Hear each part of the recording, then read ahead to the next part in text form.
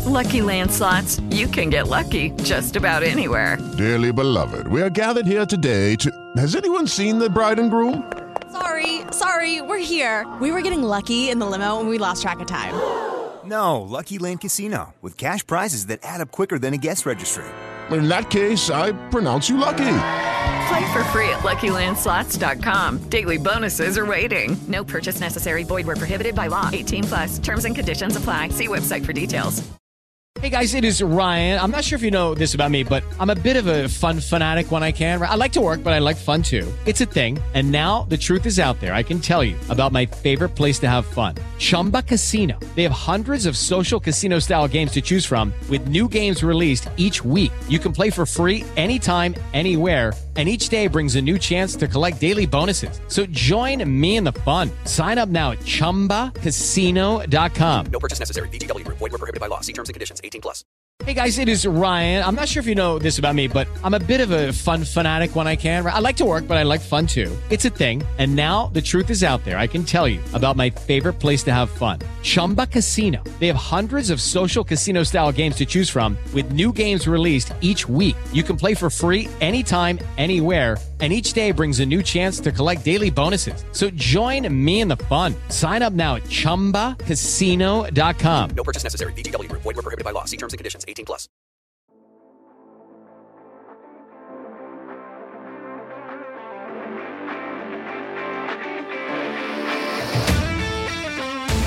Seahawks fans, wherever you may be, welcome back for another edition of the Seahawks Playbook Podcast. Join your host, Bill Alvstad, and co-host, sports writer and football analyst Keith Myers, as we talk Seahawks football.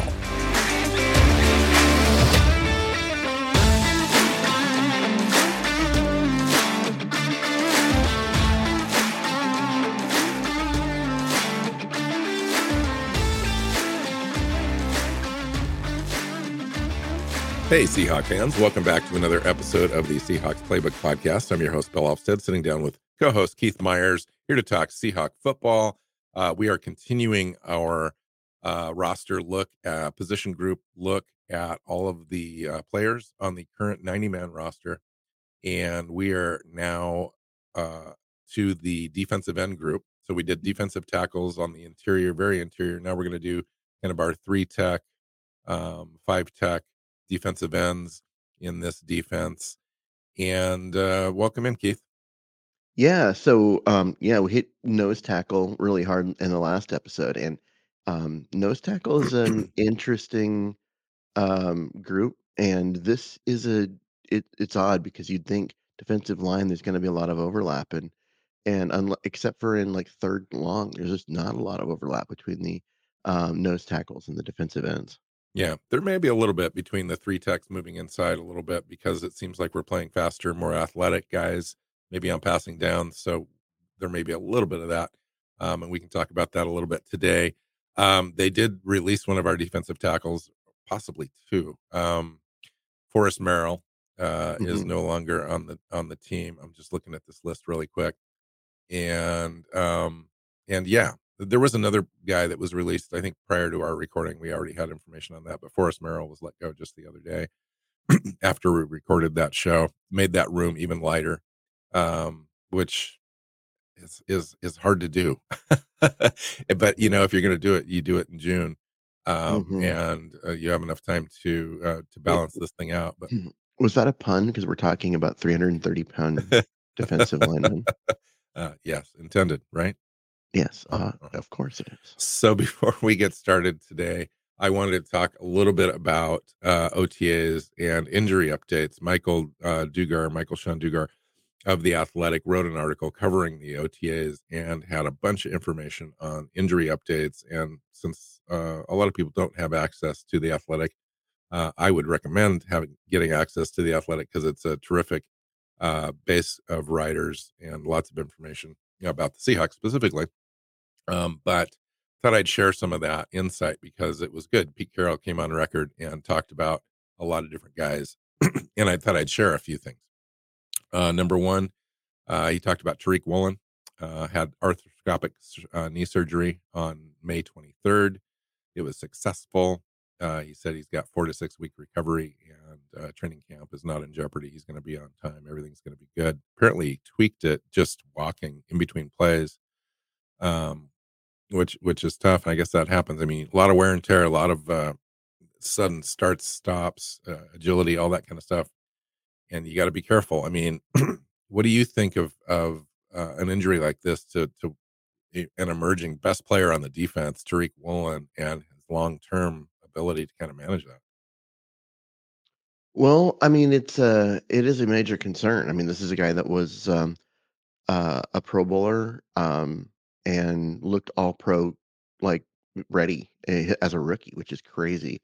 Um, and the team needs him healthy. I mean, you don't lose a player that good and not take a major hit. So they just really need to take and slow play this. You've got we're in early June.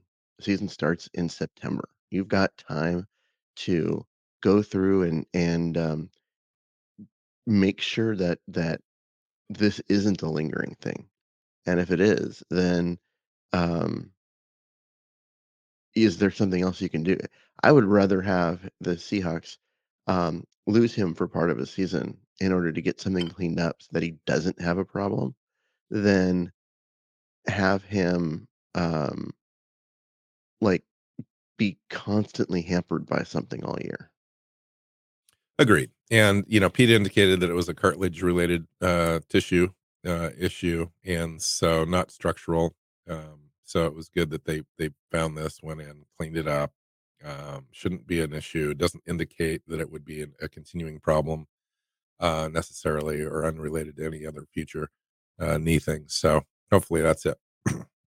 Yeah, One of the more concerning notes on a player I heard was that Brian Monet had ACL surgery during the season. We all knew that. Came late in the season, but Carroll said, quote, "It's been a little up and down for him. It hasn't been quite as forward as moving as some of the other recoveries.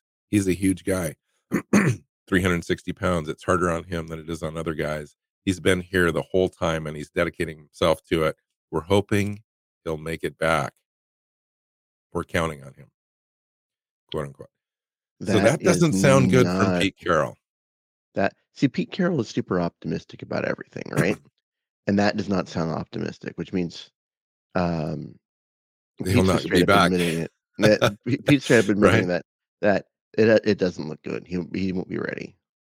Which is crazy because it's not crazy. In ACL, 90% of the time those things are successful as Hmm. far as the actual surgery. Now, if it something's weird and it just doesn't happen, or there's some other peripheral injury they didn't see before the surgery, they went in, they did the surgery, and the other thing's hampering recovery, that could be an issue. So we just don't know. We're hoping Well, he'll make it back, which does not look or sound good. some of it though is um, when they go in and they do an ACL reconstruction. It kind of depends on how much damage to overall to the entire knee. Like, um, if you're an NFL running back or whatever, like a lot of when they because those are guys that do that. When they go in, if your the knee's already a mess and mangled, it makes for a harder surgery and a harder recovery. If remember when Adrian Peterson tore his in December, but made it back for the first week of the season, but the doctor had gone in and said it was like you know a kid's injury as far as like how healthy the knee was, which everyone was shocked at because he's a running back. But that's how he made it back so quick. We're talking about a guy who's 360 pounds and does athletic things like, play football in the NFL. Um, his knees might have been just not in great shape already because of just the wear and tear on that joint when you're that big. And if his knees were in, kind of messed up shape when they went in to try and do this, it's going to mean the surgery is going to be harder and it's going to take a lot longer to get back. And, when you've got that much weight and you're carrying it around and it's easy to do something where you tweak something a little bit and pull something here or whatever and just slow your recovery down. So it just makes it harder when I mean he's a nose tackle. The team wants him big, but um, it just makes for these things to be tougher. So let me ask you this. Prior to the draft, we went through a free agency period. We went through the draft. I would think that the Seahawks were receiving updates on his condition or as Hmm. far as recovery and working out and so forth, any setbacks. And then they went through free agency. They really didn't get a nose tackle at all. Nope. Brian Monet was literally on the roster as the only nose tackle prior to the draft. They waited until the fourth round, grabbed Cameron Young. And then Hmm. after the draft, they really didn't do anything. They grabbed a couple of rookie undrafted free agents to fill out the roster. And then they released Merrill. Now we find out that Brian Monet possibly won't be back at the start of the season, and nobody knows at this point. And they still haven't really addressed the position. I'm kind of now questioning what's going on in John Schneider's office. Well, I think it sounds to me when you look at all that it's intentional. That this is a position that is a two down position, and it's one where they're like, we can, because this, remember, the team was cap strapped for most of this offseason. And they can, at some point you have to like figure out, well, how are we going to use that cap space? And they chose to spend it on Young, who's going to play right next to the nose tackle, than on the nose tackle.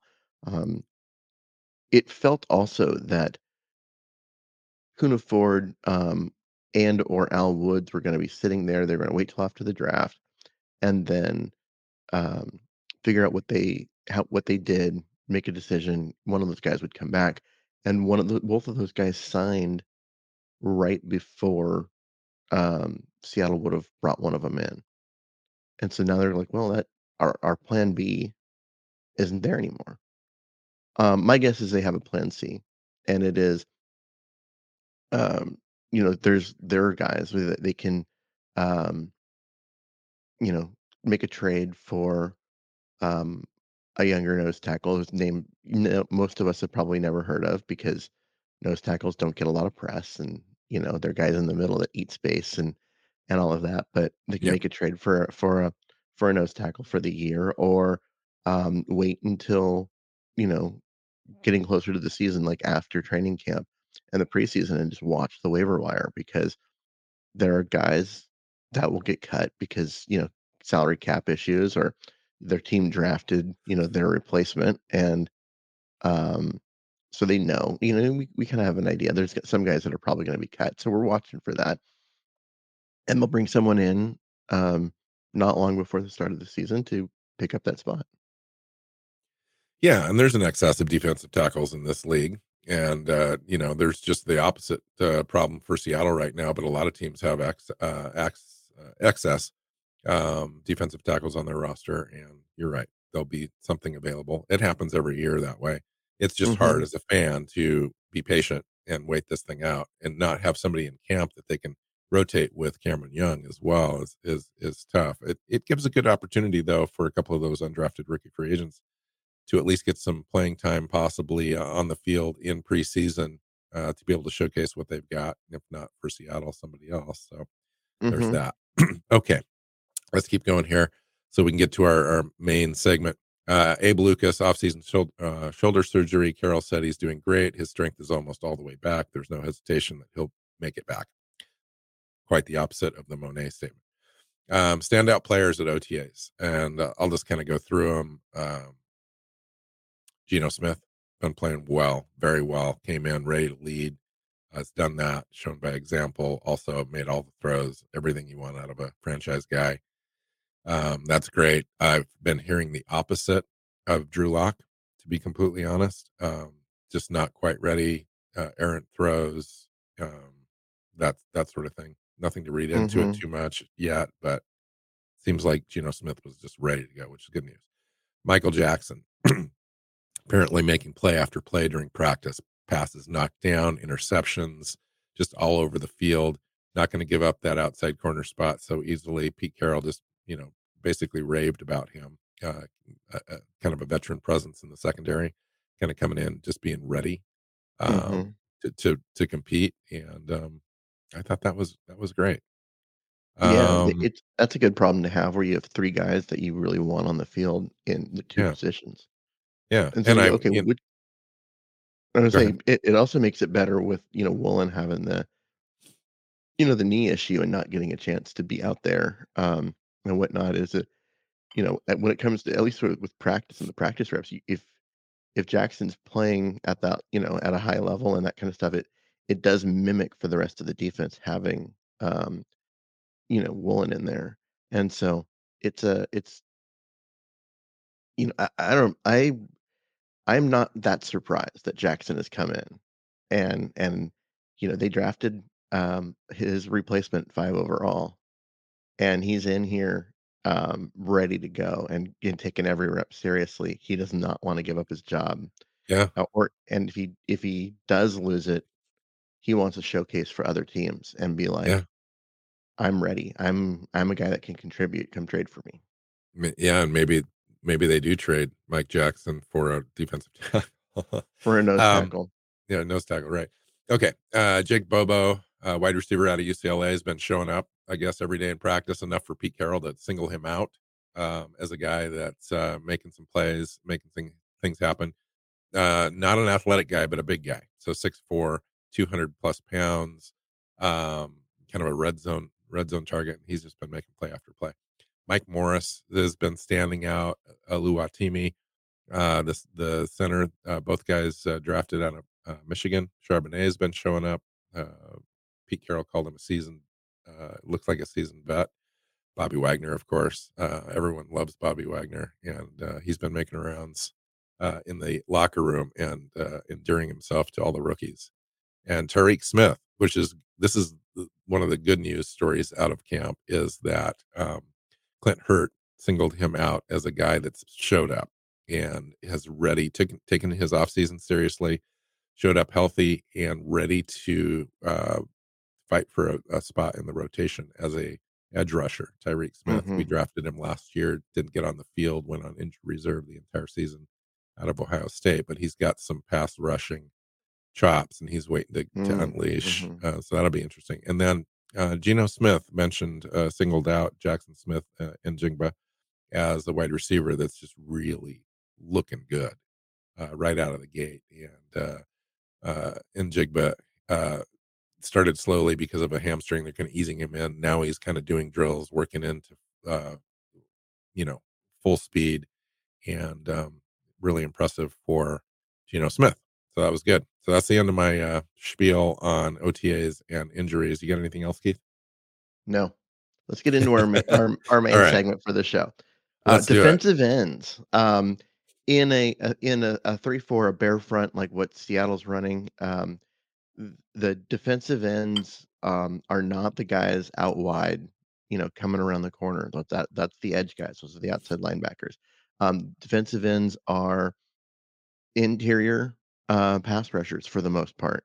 And right next to the nose tackle, usually when they run when they go to a full bear front, which they did a lot last year, the nose tackle is over the center, and then you put each of the quote unquote ends over a guard, and they're in that spot right up front. And so when we're talking defensive ends in a 3-4, we're not talking about the Chris Clemens and Cliff Avrils of the world. We'll talk about them in the next show. Yeah. I just wanna make that part clear that we're still Yeah. talking about some big-bodied guys. And these Um guys, what we're talking about is guys that are in the 285 range as far as Mhm, weight. 285 to 300 pounds is where your 3-4 defensive ends are going to live. Again, you're right. They're not the guys that are outside rushing, from the 9 tech or the 7 tech or even the 5 tech. Usually they're playing in the inside in the 3 tech spot next to the nose tackle. And in Pete Carroll's defense, you're going to be multiple. You're going to be able to play a couple, 2 or 3 different positions, but that's kind of where you're going to live. You're right inside the tackles, and we have a decent group. I mean, this is this is the part we were really concerned with the nose tackle group. You know, mhm. and this show, we did all the research. I'm sure you've kind of felt the same way. This is kind of the part where you start to feel pretty good about where we're at with the roster, especially with the additions we had this year. Yeah. It's a yeah, I mean, this was a group that I felt was kind of a weakness last year. I mean, Shelby Harris was there, and played well, but didn't get a lot out of the other side. Um, and obviously, we're talking about defensive linemen. They don't play 100% of the snaps. If your rotation's set right, they're getting, your starters are getting 60. And then you have rotation guys, and they didn't really have much that could rotate in and do well here. Um, that's not the case, I feel, right now. Right now, this group feels really solid, and that's it's an interesting spot to be. Yeah. Well, let's start with Dre Jones. Age 26, came over in free agency from Denver. Hmm. 6'3", 281 pounds, third round pick for them in 2019. Ended up working really well, but they let him go in free agency, which was a little bit surprising. But he's been solid, not spectacular, but really a solid guy. Definitely an upgrade for us. Hmm. How many sacks can Dre Jones get? He had 6.5 last season. He's got 22 sacks over his career since 2019.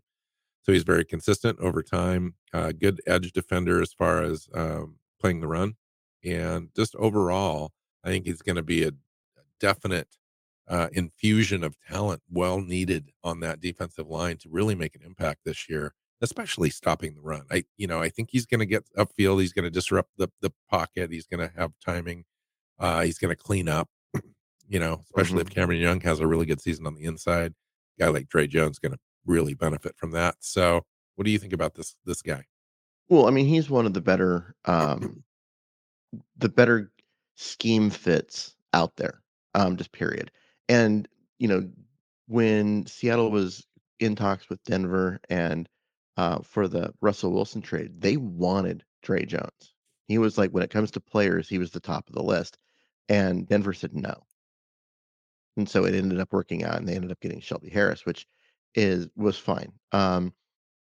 But the idea was that, Dre Jones was gonna be there long term, but you've seen a coaching change, you've seen some other change there, and they were running into some cap problems and couldn't figure out how to pay him. So he ended up walking. And that was a big loss for Denver. And a very good player, just a very good player. He's very disruptive. Yeah, 6.5 sacks, which for your 3-4 defensive ends is a good thing. And they paid him. I mean, they paid him pretty well, 17 Yeah, million a year on average. So he better come in and be disruptive and be a major force. you're right. They did pay him. It was one of the the most expensive free agent that Seattle has brought in under the Pete Carroll regime. And I'm hoping for immediate impact, immediate dividends here paid for the Seahawks defense. This is one of the areas that we definitely needed to upgrade as far as stopping the run. I thought that teams were able to run all over us last year, regardless of who was in there. I don't know if it was scheme Hmm. oriented. There's a couple other guys on Seahawks Twitter, Mike Spin Move, etc., Griff, and a few other guys that definitely point to scheme as being an issue. That the personnel wasn't necessarily the issue, or being in a 3-4 compared to a 4-3. Um, but there were schematic issues, coaching issues to point to. So we'll see about that. Clint Hurt feels confident that we've improved in that area, as well as upgraded our personnel. So I Well, have it I was have good it hopes. was a matter of personnel not matching scheme, which is why they were so up and down last year, and mostly down. Um, but they had a bunch of guys that athletically and skill set wise didn't fit what they were trying to do, and that was a problem. And I think they're in better shape now. All right, another guy we brought in. Well, the next two I'm going to talk about. We brought in Jerron Reed.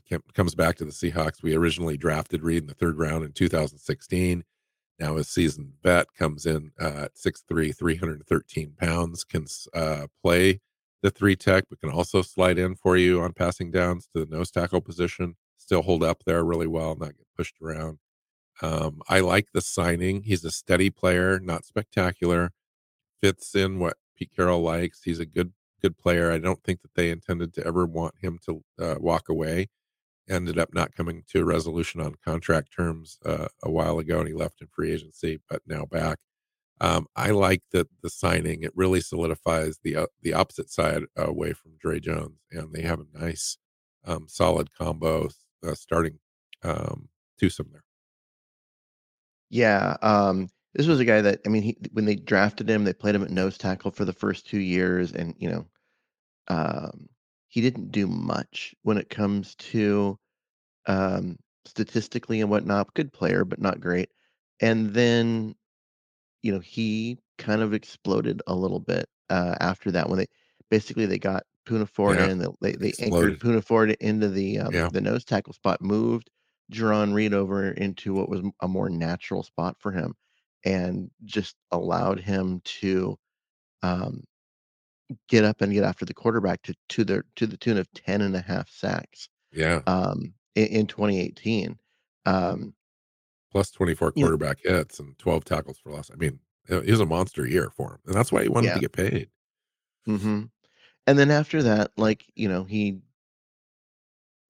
tapered back off. I mean, the 2019, if I remember right, he was hurt a bunch, and that's why he ended up 2. Came back after that and got 6.5 sacks, which for an interior guy is still huge. Yeah, yeah, And so he wanted to get paid, and the Seahawks were looking at, okay, we've got 2 years with an awful year in the middle for production. I think they were off in terms of overall value. And so he left, went to Kansas City, and only he got 2.5 sacks. And then so they were like, "No, we're not keeping you for what you want." So he went to Green Bay and he got 2.5 sacks. Um, so who is he? Is he the guy that got 10.5 with Seattle back in 2018, or is he more of a 2.5 to 3 guy? yeah. I That think that undersells him a little bit. Just measuring sacks for him, No, I I know, don't but think tells the whole tale for him. This last true. couple seasons, But as far as when guys are getting paid what he wanted, yes, as interior defensive linemen, especially people who are interior pass rushers. That is kind of what you look at. It's not a matter of him not being a good player. He is a good player. It's a matter of did having his salary match what he's doing, and he wanted to get paid as a guy who could get you 10.5 sacks because he did that once. And the Seahawks were like, "Yeah, that's great, and we hope that you can get there, but that's not who you are." And that's where there was a difference. And I think that he had a chance to go out, test the market. He played for 2 other teams, um, and now everyone is in a much more of agreement about where his salary should be, and that's why he's back in a Seahawk uniform. Is just the numbers just worked out better for him. yeah. And again, a good run defender, super run defender. He's got a good mental game about him as well. He's kind of a leader. Came from Alabama, is that correct? I can't remember for sure. And he's just a good overall player. I think he's going to be solid in this defense. Lots of tackles, solo tackles, combined tackles in the last couple of years. Quarterback hits were still there on average 12 and 14 successively. And I think that he can have an impact on the defense, especially when you surround him with good quality players. And the Seahawks are going to do that. And so I think he's got a chance to be successful in here, at least come up to his career averages. And hmm in that account, I think he's solid for us for sure. Okay, let's move on to the rotation guys. The first guy I want to talk about is Mario Edwards. Just quickly, 6'3", 285 pounds. Ended up not being as valuable, I think, as he was perceived in the draft originally. But he is kind of a thick defender as far as being able to play the run. I think that's where his specialty lies, is a run defender. Will not give you really any pass rush reps. I think that's where they thought he would be able to come into to the league and improve, and he just never did. And that's why he's kind of floated around a bunch of different teams, but he is solid. When it comes to rotation guy against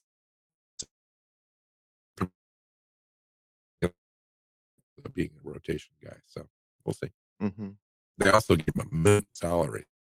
You can cut him Yeah, he's if they definitely find, cuttable. if Mike Morris comes in, and we'll get another guy we're going to talk about in just a sec, comes in and blows them out of the water as far as talent level and potential. Um, Mario Edwards wouldn't probably see the field very much, and he may be a guy that's camp casualty.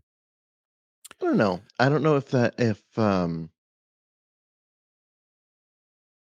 I think that because he's on a minimum deal, that and is there, and like I said, it's the your starters are going to play 60% of the snaps. They need guys to play the other 40, and he's cost effective for Yeah. that. And so I could see them holding on to him just because they can. And they need. I mean, it's more than just Morris. I expect Morris to win that job, but I also wouldn't be surprised if Edwards is on the roster too. You know, yes, I agree with all of those things, and it really does make sense for a team that is focusing on getting to the playoffs and then having a little run there. When you want to round out your roster with really good, solid depth, Hmm. and that's what this is. And you want four guys here that are going to be able to play this spot, and he would definitely be one of them as of now. When you take a look at the rest of the roster, Mike Morris, draft pick out of Michigan, 6'5", 290 pounds. Feels like I heard an interview with him on Brock and Salt the other day, and he was very confident that he could stay athletic and get up to 310 pounds if that's what the team needed him to do. Um, but right now, I think he came in at 293 officially in OTAs. Guy was Big Ten Conference Lineman of the Year in 2022. Hmm. 11 tackles for loss, 7.5 sacks, 23 stops, 3 pass breakups, blocked a kick, forced a couple fumbles. Guy's just a great all around solid player. Defends the run really well, but also has a little juice to get around, get to the quarterback, usually with a bull rush. But he's so darn big and strong and athletic that he has that opportunity. I was thinking, the best case scenario for him is that he just is a solid rotation guy right behind Jaron Reed and Dre Jones, and he's on the field like 30-40% of the time, and he really has a decent opportunity to do that, I think, in this defense. Oh yeah, um, this was a really good draft pick and one that kind of flew under the radar because it was a fifth round pick and all of that. But um, Because his testing was just awful, really. yeah, I mean that's really what it comes down to. Just wasn't a guy that tested well, um, But he's a good and football player. but he's a football player, Yeah. and that's the thing is you go through and the stats are the stats, but it's not just oh use a stat compiler and wasn't um him playing. You go watch some Michigan tape, and you'll see him. He'll show up, right? And you're like, whoa, this guy's really disruptive. How is he in the backfield so much? Yeah. That kind of stuff. But he tested terribly when it Which came took him to the out of the running combine. for teams that run 4-3 schemes and squarely put him into like a 3-4 defensive end spot, I think. And where you're moving inside a little bit. I think that's where he can find success. That's where his Hmm. skill set is geared towards and all that stuff. That's why they asked him to put a little bit of weight on, don't back away from the table, as Clint Hurt said. And I think they want him to be around 300 pounds where they feel like he can really set that edge for them. Yeah, and not, Hmm. in a traditional sense, but on the inside and just kind of disrupt from the middle. And I think that's a great spot for him. And also have the ability to move out to the 5 tech and so forth and kind of be scheme diverse for them. Yeah, I mean, we're really looking at him opposite Dre Jones is at this point it feels almost a certainty that's where the starting alignment's going to be. Um, and Where do you I put like that. Jaron Reed then? You move Jaron Reed inside and rotate him as a nose tackle? Well, okay. John, you're right. John Reed probably gets the start as the veteran, but in terms of starter snaps, I think Morris is going to get those, and John Reed's not going to play too because he's gonna get snaps at both sides, right? And so there's enough snaps for three guys, and he'll move inside some too. So So he'll also get his snaps, but it's who gets the snaps in that one spot. I guess I bet that Morris gets more, um, at that one spot, and Reed moves around more in order to get his. Wow. But you're right. As far as actual, because starting just means you're on the field for the first play. Yeah. Um, what's more important is how many snaps are you getting? And Who I finishes think, too? yeah, I think Morris gets the bulk of the playing time at that spot, and Reed moves around. Yeah, no, yes, and that may be in fact the plan, and maybe we should be listening to these roster pings that we're seeing, the information from Brian Monet, and not really going out and making a defensive tackle, nose tackle a priority, either in free agency or the draft. After the draft, we may see that spot improve as time goes on here before the season. But right now, it looks like Jerron Reed is being kind of positioned, if you will, to play at least on passing downs from the nose tackle position, and Hmm. and have those three guys, um, Dre Jones, Mike Morris, and Jerron Reed on the field at the same time on the interior for this team. It could be worse. Could be worse. I mean, It could be worse. we're projecting this kid, as a draft pick, fifth round, to come in and have an impact on this team. But from everything that you're hearing and seeing, the way that you know he was kind of dropped out in the draft a little bit, there's a lot to like there. There's a lot to like, but, he's got a long ways to go. We'll see.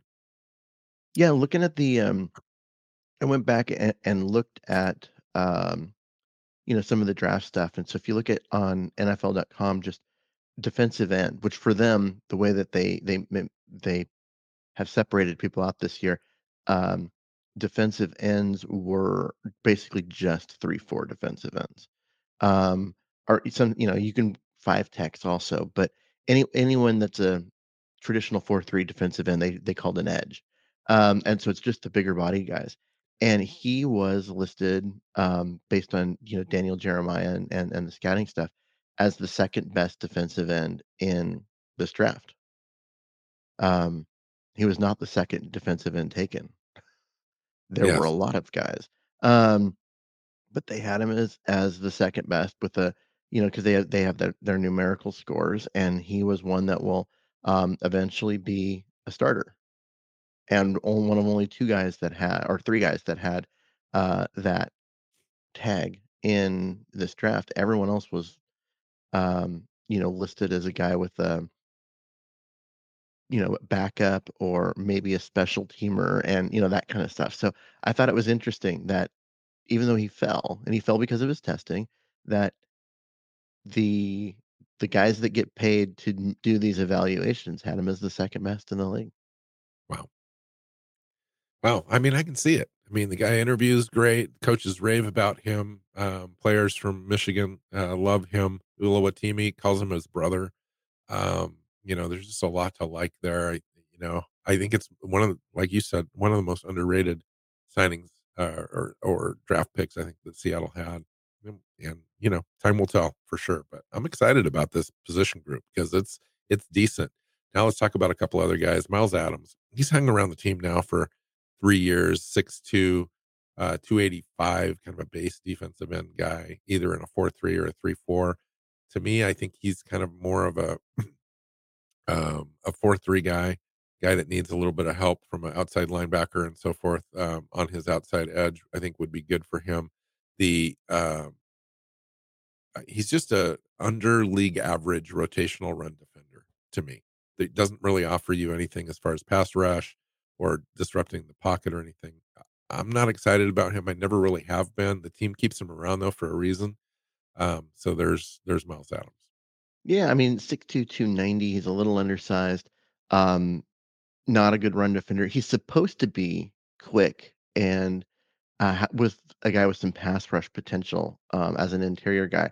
But last year when he came in and actually got on the field, um, the defense, like, you could see he was a weakness. Yes, He was drop off he was a lot. from a low, uh, you know, a Yeah, low ceiling. He was even a further drop off from that. At least the and play dictated that. yeah, and so it is I do wonder how long he sticks around. I think that he I don't might think be he a makes it out good. of camp. I kind of don't either. He hasn't made it out of camp. In the last, the 2 years he's been with the team, he's ended up practice squad, and then yeah, he gets a call up because they need a big body. But um, he is why I think that a guy like Mario Edwards makes the roster because they'd rather have Mario Edwards, who is a I'd rather better have Mario player, Edwards. um, even if he's older and that kind of stuff. I just think that it's a situation where Miles Adams just, unless he comes in and just has a much better year and just all of a sudden something clicked and he is doing really well. I just go back, like I said, I go back to the tape. He just wasn't good when he was in there.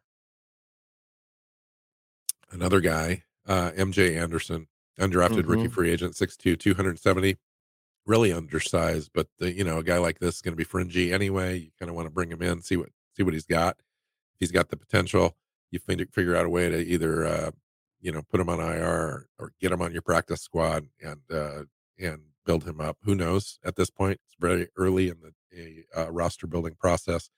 So we'll see what happens there. But, he's a little bit of a potential guy as far as a pass rusher is concerned. He's got a little Hmm. bit of that interior opportunity.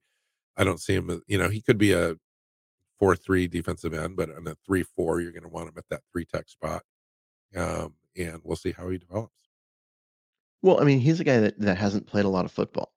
I mean, that's really what it comes down to. This is a guy that um, hasn't been a football player for a long time, and therefore he's learning the game. Um, didn't test particularly well. His athleticism scores not great, but as we saw with Mike Morris, that doesn't necessarily mean as much as you might expect with with interior guys. It's all about, some of it's about strength and stuff, but he missed a year of football in high school, and then he redshirted and didn't get game time um, as a freshman, and then he played only in 5 games in 2020, um, and then he transferred, and he only had 5 starts last year. I mean, so this is a guy that is not played a lot of football, and you can kind of tell. Um, he has a lot to learn, but there's something there when you look at him. Like, you can see he's an old school football player, right? He's will often use a 4-point stance rather than a 3-point stance because it just what comes naturally. But he's a powerful kid, but he doesn't use his hands well because he's just basically flailing around for the most part. And his footwork is odd. And so he's a guy that just needs to be settled down and coached Yeah. and really just honed on his technique and stuff so he can get more out of what he does. And so he's probably a practice squad player this year so that they can do that, but a guy with potential to develop into a really good player down the road. Yeah. And they're going to have him put on weight, get into the strength and conditioning room. Excuse me. Because he doesn't have the athletic profile to be on the outside. And so they're going to want him to gain a little weight. He's got enough of it, nimble feet and agility and violent hands and a high motor guy to slide inside. And we'll see how that develops. It's just it's taking a flyer basically, but they don't invite these guys as rookie free agents to come in just willy nilly. There's a Hmm. purpose. They want to see these guys up close, and he hung around enough at this point where um, they've already cut a few peripheral kind of guys and added new guys and so forth. That's this time of the year where it's just kind of a shuffle going on Hmm. back and forth. And if he's hanging around, we'll see if he makes it into training camp. If he does, they really are interested in him and see what they've got. And then you're right, stash him on the practice squad, build him up for a year, see what happens next year. Yeah. And that's, I think, where his spot is. So according to Pro Football Focus's tracker, he has 608 in-game snaps as a college player. Yeah. Wow. That's how little time he's gotten on the field. And so this is definitely a project. I mean, it needs to be viewed as such. Yeah. That's equivalent to one season, in the NFL, basically. Okay, so let's that's it. I think that's it. That's Mhm. the list that I've got. How about you? Nope, Anybody else? that's it. Yeah. Um, yeah, I'm just going through the edge players to make sure we didn't miss one that's listed there but not gonna play there, and nope, I think we got it. Yeah, I think so. So, All right.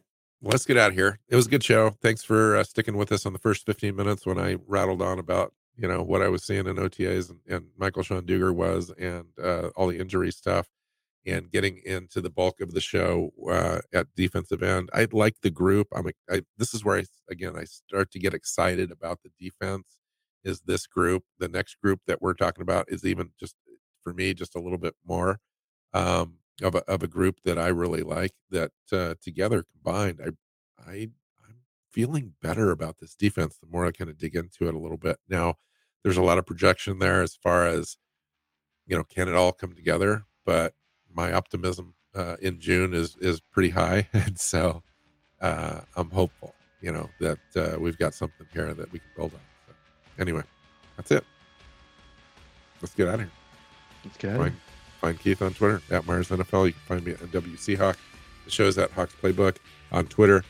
And you can find us on your favorite podcast platform and YouTube. And when you do, hit that subscribe button. And if you feel like you like the show, leave us a positive review. That always helps. So until next time, go Hawks. Go Hawks.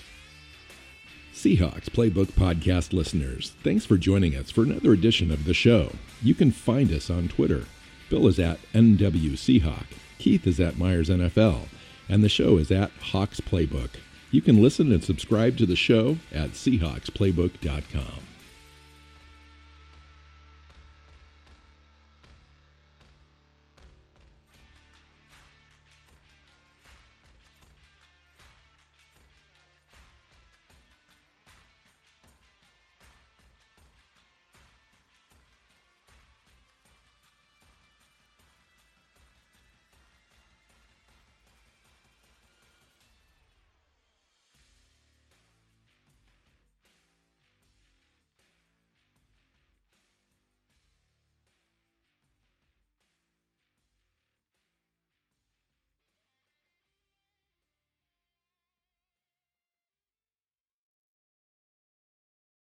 Sports Social Podcast Network.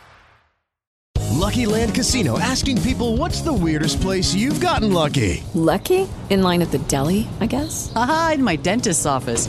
More than once, actually. Do I have to say? Yes, you do. In the car before my kids' PTA meeting. Really? Yes. Excuse me, what's the weirdest place you've gotten lucky? I never win and tell. Well, there you have it. You can get lucky anywhere, playing at LuckyLandSlots.com. Play for free right now. Are you feeling lucky? No purchase necessary. Void where prohibited by law. 18+. Terms and conditions apply. See website for details.